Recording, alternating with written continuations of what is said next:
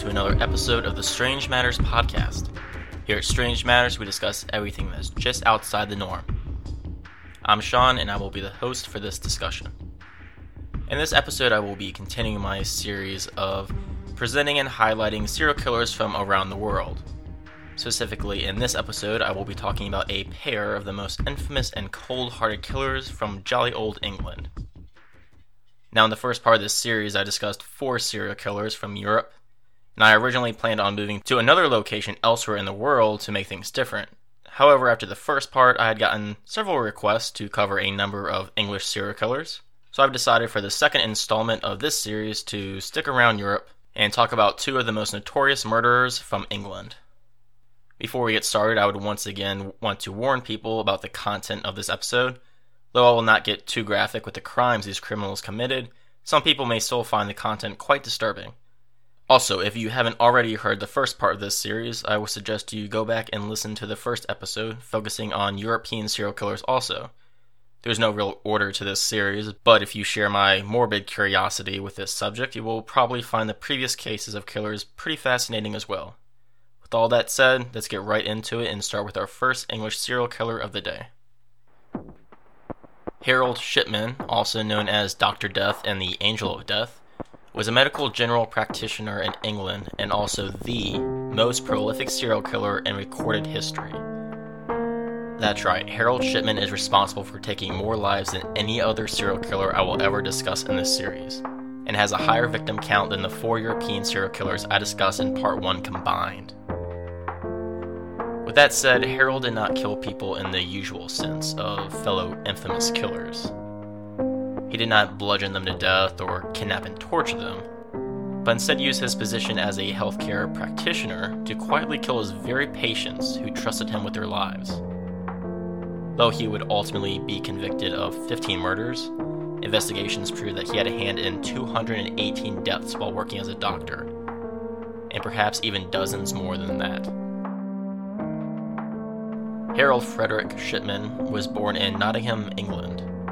He was a middle child, one of 4 children born to a pair of devoutly religious working-class parents. Harold was especially fond of his mother Vera, who was reportedly as being quite domineering. It was from her that Harold first started to show an attitude of superiority, a trait that would leave him few friends during his adolescent years.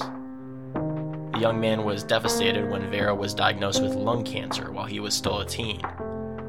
Instead of shying away from the situation, though, Harold stuck by his mother's side and helped oversee her care as her condition worsened. It was during this time that Harold would watch with fascination as a local doctor took away her pain with doses of morphine when he came for house calls, apparently an obsession that would manifest itself later in his career with a dark turn. Unfortunately for Harold, Vera finally died from the disease when he was 17, after he had been forced to watch her body slowly deteriorate.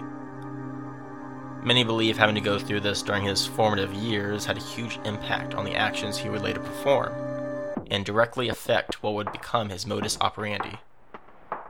Several years later, at the age of 19, Harold would marry a woman named Primrose May and start his own family. Despite being married, Harold was still mostly a loner throughout his young adult life. Following his desire to become a doctor, he graduated from the Leeds School of Medicine in 1970. After doing some work at an infirmary, Harold would land his first position as a general practitioner in West Yorkshire.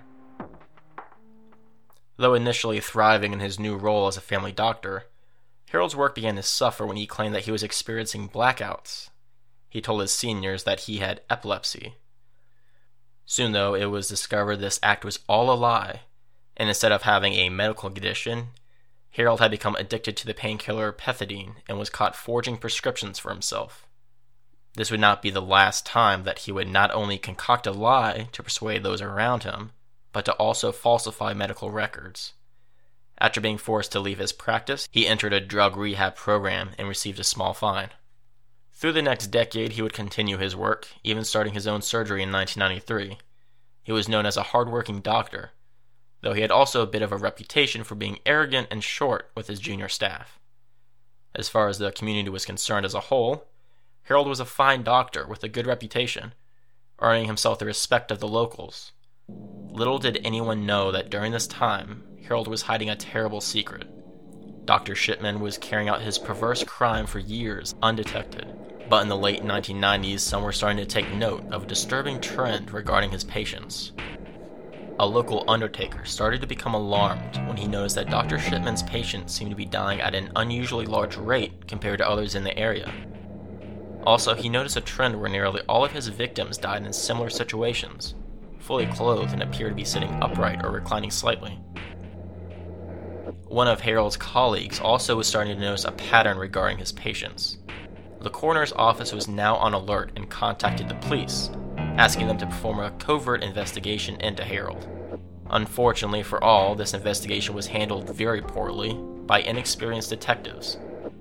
The General Medical Council was never contacted, nor did they even check Harold's previous criminal record. During this time, 3 more of Dr. Shipman's patients died under suspicious circumstances. Finally, though, a more competent investigation was launched, and this one yielded some disturbing results. The detectives discovered that Shipman had been altering medical records of his patients in order to fall in line with their sudden deaths. A number of his patients had been pretty healthy, but according to their forged records, had been suffering from numerous health conditions which led to their untimely death. Harold's unusual reign of death would be brought to an end, also in part due to one of his victims' daughters. Kathleen Grundy, who was by most accounts to be pretty active and in good shape for her late age, was suddenly found dead at her home after being visited by Dr. Shipman earlier that day. Despite dying out of the blue, Shipman informed Kathleen's daughter Angela that an autopsy would not be required, and that she had simply died of old age. Personally, I think any doctor who is content with simply signing old age on a death certificate without conducting any tests should have raised some red flags. But unfortunately, this wasn't Harold's first time by far attempting this type of trickery. This time, though, Harold's superior attitude or complacentness with his crimes after this long perhaps pushed him too far. Kathleen's daughter Angela was alarmed when she found that apparently her mother had recently made a new will, in which Harold Shipman, not her, would receive much of her estate. Unbeknownst to Harold, though, Angela Woodruff happened to be a lawyer and had handled her mother's affair while she was still alive. Convinced this new will was a complete forgery, Angela went to the police and gave them all the evidence and clues that she had thought herself. After a very quick investigation, the head detective came to the same conclusion about the whole affair. By command of the local police, Angela's mother Kathleen was exhumed for testing. A post-mortem revealed what would ultimately be Harold's downfall, revealing that she had died from a large overdose of diamorphine, or medical heroin, given to her several hours before her death, coinciding exactly with Dr. Shipman's visit that day. With this evidence, the police were able to launch a raid on Harold's residence, and they discovered enough to finally pinpoint the man behind so many mysterious deaths. Falsified medical records, collection of old women's jewelry, and even an old typewriter used to print wills was found in his possession. Even as the police were confident in fingering Harold for Kathleen's murder, the prior reports of his odd pattern of patient death had them alarmed. Further investigations were put in some of his other deceased patients. However, Harold had been quite clever in his tactics. He had urged the majority of the families of his victims to cremate their lost loved ones and that no further autopsies or testings were required. Harold would also have forged medical records to back up his claims to any family members that had not quite been convinced with the sudden death of the patient. For all his feelings of superiority, though, Harold was not the perfect criminal that he probably thought he was. Every time he altered medical records from his office's computers, electronic timestamping was done with each edit, throwing up easy-to-find red flags for the police to follow. After concluding that a number of the exhumed bodies were found to be killed by diamorphine overdoses also, the police charged Harold Shipman with 15 counts of murder and a count of forgery. The trial was pretty one-sided against Harold. Any attempt of the defense to suggest he was acting compassionately was immediately countered. The fact that the majority of his victims were not only suffering from no terminal illness, but most of them were in perfectly fine health for their age. It is believed that Harold's superiority complex led him feeling all-powerful, knowing he had complete control over which of his patients would live or die.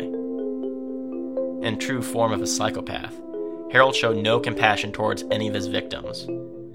It was brought to light that he almost never even attempted to revive or resuscitate any of his victims who were in the process of dying. He would also falsely prescribe morphine to those who didn't need it, and greatly overprescribe those who actually did to achieve the result he craved for, an overdose. Also, in a disturbing act he would put on several times, Harold would pretend to call for emergency services when alarmed by relatives that their loved ones were dying. After he pronounced them dead, he would say his condolences to the family and make another call, this time to cancel any incoming help. Phone records showed, though, that while pulling this stunt several times in front of relatives, no actual phone calls were placed. Harold was just acting it out the whole time. Even during his trial, no one on the jury could find any humanity in this man, as Shipman's arrogance and indifferent attitude just proved his mental state clearly. At the conclusion of his trial, the judge gave Harold 15 life sentences with no possibility of parole. Unfortunately for the families of his victims, the victory of his trial was short-lived, as he would never actually carry out his full sentence. Harold Shipman would end up dying on January 14, 2004, the day before his 58th birthday. He was discovered in his cell at Wakefield Prison, his cold body hanging from a makeshift noose from his bedsheets that were tied to his window bars. Apparently, he was unable to face his crimes and the consequences of his actions and took the coward's way out. While many in the country celebrated and even made jokes about his undignified suicide, dozens of family members of his victims felt cheated that they never received the justice for his actions. Harold Shipman would have quite the legacy after his death, due to heinous crimes of using his position to prey on vulnerable patients. The medical field of England changed several practices in what is now known as the Shipman effect. In the immediate aftermath of his death and the intensive investigations going on at the time, many doctors, especially those who worked in similar situations as Shipman, were unwilling to take as many risks, such as prescribing large amounts of pain relievers in order to prevent any patient deaths that could garner unwanted attention. Also, there was a trend away from single doctor practices that were popular during Harold's time, and moving more towards having multiple doctors at the same facility. This would ensure that there were more safeguards against the type of abuse from happening again from a solitary psychopathic individual. Harold Shipman will be remembered as one of the most unique cases of a serial killer. It really is so bizarre how his mind twisted the sight of his mother being treated with morphine when he was a teen. Somehow her slow death, coupled with the home calls from her doctor, stuck with him for decades and built dark, violent urges inside himself that he had to carry out. Besides the obvious reason of the ridiculous body count of at least 215 people attributed to his name, the fact that he was able to operate undetected for so long and use his power as a doctor to gain his victims' trust before killing them, makes Harold Shipman one of the strangest and disturbing serial murder cases I've researched so far. The next case I will be looking into this episode is that of Mary Ann Cotton. Mary Ann Cotton is the first female serial killer covered in this series so far. Mary was a poisoner of men and children, suspecting of killing 3 husbands, a lover, her own mother, and possibly around a dozen children, most of them being hers. She was a killer of opportunity, getting rid of her multiple husbands to collect their insurance policies, and getting rid of any children whenever they inconvenienced her. Mary herself was born in October of 1832 in what is now the city of Sunderland. Though not too much is known about her young life, it is reported that Mary was not the most sociable of children, having trouble making friends. Her dad was known as a strictly religious man and a fierce disciplinarian. When Mary was still a little kid, her father unfortunately died in a mining accident, allowing her mother to marry a new man named George Stout. Again, there aren't many details, but what is known is that she was not particularly fond of this new man as her father figure. In fact, most reports are that she loathed him. It is not known if her resentment towards him is just not liking the man who replaced her dad, or if there is a darker element to it. It is possible that her new stepfather could have abused her in some way, and this trauma at an early age, coupled with the fact that she was mostly isolated from her peers, could have started her down a road in which she would look to target men later in life. Mary Ann's weapon of choice was arsenic, a toxic compound which when ingested by humans causes severe gastric pain and deteriorating condition until the person quickly dies. She would use this poison time and time again whenever it suited her. It is believed that she did not use this toxin until her first marriage, which occurred when she was 20 years old. Mary had grown fond of a man named William Mowbray, who was a coal miner like her father. They moved to Devon, England, and Mary would soon start to grow a large family.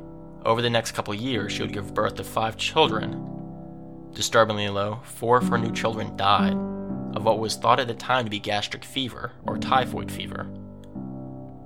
However, it is now known that Mary in fact most likely killed off her children.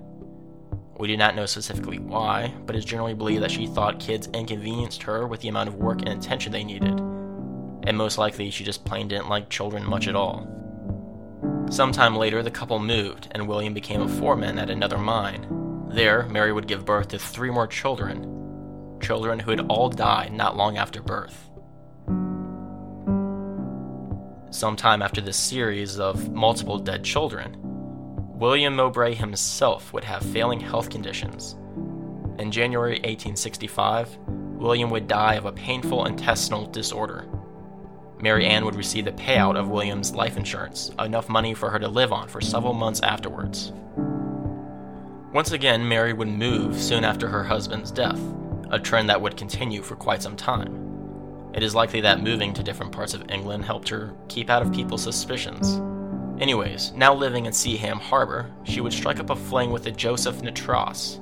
Joseph, however, was actually engaged to someone else at the time, so the relationship did not advance any further than that. This would not be the last time Joseph would factor into the story, however, as he would have a larger part later on in Mary's life. At this time, Mary's 3-year-old daughter died, perhaps a victim of Mary's frustration and not being able to find another suitable husband. Just to recap, that is now 8 children that have all died under Mary's care of the same ailment, leaving her with only 1 living kid left. Unfortunately, no one either noticed or cared enough to look into her case further, and Mary would once again move, finding work at an infirmary. It is thought that it was at this hospital that Mary stole a good amount of arsenic that she would use for years to come. Luckily for her last remaining daughter, Isabella, Mary sent her last child to live with her mother, fortunately sparing Isabella at the time and allowing her to live a bit longer than she would have if she had stayed with Mary. Though Mary was unsuccessful in convincing Joseph Nattrass to leave his fiancée for her, things would soon work out for Mary after she met a man at her infirmary. George Ward, who was one of her patients for a time, got along quite well with this nice child-murdering nurse, and the two got married in 1865, just 6 months after the death of her first husband. Things didn't quite work out for poor George, though, as just 2 months later he would be found dead of intestinal problems. This death did not come as too much of a surprise, though, since George had been in ill health for quite some time. However, his personal physician believed that the man wasn't in danger of dying so soon and was taken by surprise at his death. Regardless, Mary played up the part of the poor widow and for the second time collected a nice sum of money from her deceased husband's insurance. Next, Mary would lay low for the better part of a year, living off the money she had collected off her 2 dead husbands. Sometime later, though, she was once again seeking work and became a housekeeper in 1866 to a man named James Robinson. Robinson himself was a recent widower, although he had actually felt the loss of the death of his loved one. Just a month later, James's child died unexpectedly and suddenly from gastric fever, leaving James an emotional wreck. Mary was there for him, just as she had planned, and spent some time comforting and consoling the grieving man. James fell right into her plan, and just a short time after being hired as a housekeeper, she was pregnant with his child and plans were set in motion for the two to be married. However, right at this time, Mary's own mother pleaded with her to help, as she had recently become quite ill. Soon after Mary arrived, her mother was actually starting to recover, but things took a quick turn when Mary's mom started to complain of intense stomach pain and would end up dying just a little over a week after Mary had shown up. Now once again stuck, caring for her last remaining daughter, Isabella, Mary was forced to bring her back to her new man, James. Unfortunately for the little girl, and I'm sure all you listeners by now know what is about to happen, Isabella soon developed intense stomach pain. By now, Mary was literally killing every single person who had the slightest burden on her, and anyone who was getting in the way of her and her new soon-to-be husband. Not only was Isabella's health quickly declining, but just a few days after Mary had returned to the Robinson household, 2 other children belonging to James started to develop similar symptoms. Isabella and the other 2 children would end up dying in a span of just 2 weeks. At this time, James Robinson had lost nearly everyone he loved, with only Mary there as a companion. The heartbroken man went through with the marriage, and soon after the wedding, the baby Mary had been carrying for the majority of their relationship was born. Not surprisingly, the poor baby lived no more than half a year before suddenly dying. It was at this point that James's relationship with Mary began to strain. He was growing suspicious and frustrated at her continued insistence that he get a life insurance policy with her as the benefactor. As James started to snoop around Mary's life, he discovered that she had secretly been stealing money from him while also accruing large debts. James had finally had enough, and he kicked Mary out while retaining custody of his last son, a move that more than likely saved the lives of both of them in the process.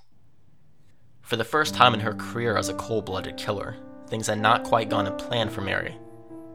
Instead of killing a third husband and collecting money, she found herself kicked out of the house with no income. Desperate for help, she turned to a friend, Margaret Cotton, for a place to stay. Margaret obliged and introduced Mary to her brother Frederick, again a recent widower who had lost 2 children himself. No doubt Mary practically jumped at the chance to meet up with Fred, and the two started to get along. Of course, things never turned out quite well for the loved ones of Mary's manly interest, and by now it should come as a surprise to no one that Fred's sister and Mary's friend Margaret suddenly died from a painful stomach ailment. No doubt just another plan from Mary to help expedite the relationship with Frederick. Mary once again played the supporting shoulder for Fred to cry on and help comfort him. And once again she found herself not only married to her 4th man, but pregnant with his child as well. Things actually went well for a time, as Mary managed to go almost a year without finding the need to poison any more of her family members. Of course, Mary was never able to stay content for long, and soon she found her former lover Joseph Natras, the one man who had escaped her plans, would once again walk into her life. Finding her ex-lover now unmarried, she quickly struck up a relationship with him yet again. In typical fashion, soon thereafter, Mary poisoned her 4th husband, Fred Cotton, collecting his life insurance money and moving on to her next conquest. For some reason, Mary and Joseph Natras did not marry, but Mary did give Joseph a place to live. Instead, in this time, she was with another man named Richard that Mary grew close to. Not surprisingly, she would soon become pregnant for the 12th time. Whatever happened between Richard and Mary I could not find out, but sometime after, Mary went on a killing frenzy, poisoning the son she had with her 3rd husband Frederick, as well as a new infant. Perhaps she was frustrated at not being able to find another husband and took it out on her unsuspecting kids. Even Joseph Natras, Mary's longtime on and off again lover, would himself become the last adult victim of Mary, dying of gastric fever in March 1872. Perhaps Joseph's undoing was finally bending to Mary's will and naming her in his life insurance policy. Apparently, Joseph's affection was worth less to Mary than the 30 pounds his life was worth. After all this time, Mary would finally have her downfall soon thereafter. After publicly announcing to others that her last surviving child, Charles Cotton, was becoming a burden, and asking around for ways to dump him off on others, she said to a minor government official named Thomas Riley that, "I could have married again but for this child. I won't be troubled long. He'll likely go like all the rest of the Cottons." Sure enough, less than a week after these claims, Charles Cotton would pass away from gastric fever like everyone else around Mary. This aroused suspicions in the official Thomas Riley, and when Mary immediately tried to collect insurance instead of grieving or finding help for the poor boy, an investigation was launched on his inquest. Investigators quickly connected the morbid dots to Mary's story, finding out that she had been moving all around England, leaving a trail of bodies behind her. Mary would be arrested for the murders of 3 husbands, a lover, her own mother, a friend, and over a dozen children. Mary's trial went quickly, as testing proved that arsenic had been used to kill the boy Charles. She was sentenced to be executed, and in March of 1873 she was hanged. It was noted that her neck had not snapped during her botched execution, the common way a person would die in this method, but instead was slowly strangled by the rope as she lay suspended above the ground. Mary was slowly choked to death over a long, grueling 3 minutes. It is thought that the executioner had rigged the noose to allow for this slow death, though absolutely no one cared or was upset enough by the fact to look into the situation further. Her story and death became the subject of a popular children's rhyme going, "Mary Ann Cotton, she's dead and she's rotten. She lies in her bed with her eyes wide open. Sing, sing, oh what can I sing? Mary Ann Cotton is tied up with string. Where, up in the air, selling black puddings a penny a pair." Mary Ann Cotton is known as Britain's first female serial killer, and remains one of the most prolific murderers in modern English history. It is believed that she most definitely killed 15 people, but it is highly suspected that she murdered 21 people in total in her life. Like Dr. Shipman, Mary Ann gives a slightly different view of serial killers than most people are familiar with. Female serial killers are far more rare than their male counterparts. Actually, I would be surprised if the average person can even name a female serial murderer. Also, Mary was not an overly violent killer, instead preferring to work behind the scenes, administering poison to her family members, much in the same way that Harold Shipman was doing to his patients. Also, Mary is a special case because she never really had a specific target, like a large number of killers. Even Dr. Shipman mostly targeted old, lonely women patients. It also didn't seem that Mary had some undeniable craving or urge to kill, instead electing to wait to the right opportunity. She would marry a man and be patient, waiting for them to put her name in their insurance policy before killing them off, which would put Mary in the Black Widow category of female killers. However, this is only part of her crimes, as she was also willing to kill off her own mother, friends, and even children. Basically anyone who happened to get in her way or annoyed her at the time. This truly shows what a psychopath she was, having absolutely no quarrels with killing anyone close to her. All of her sadistic crimes make Mary Ann Cotton one of the most cruel and disturbing of all the English serial killers. And now that wraps up the end of this episode on English serial killers and concluding the second part of this series. For my next installment, I will finally be leaving the European area and focusing on serial murders in another region of the world. I haven't quite yet made up my mind where I want to look at next, so if any of you listeners have any idea as to where you would like me to focus, whether it's a country or an overall region, or even if you have a specific killer in mind, please let me know. You can send feedback or suggestions at our email, strangematterspodcast@gmail.com. Also now, we are looking to put together our next listener-based content episode focusing on local legends and myths. So for all of our fans located all around the world, if you have any interesting folklore or urban legends where you live, please let us know and we will share your story in our future episode. You can visit our website, strangematterspodcast.com, where you can listen to, comment, and download all of our episodes. If you would like to follow us on social media, we have a Facebook page and Twitter. Finally, we ask if you would like to help us out and you are listening to us on iTunes and enjoy the show, please take the time to leave a rating and a review. It means a lot to us to be able to read your feedback, and it also helps promote the podcast, allowing us to reach more listeners. With all that said, until the next time at Strange Matters Podcast, take it easy, everyone.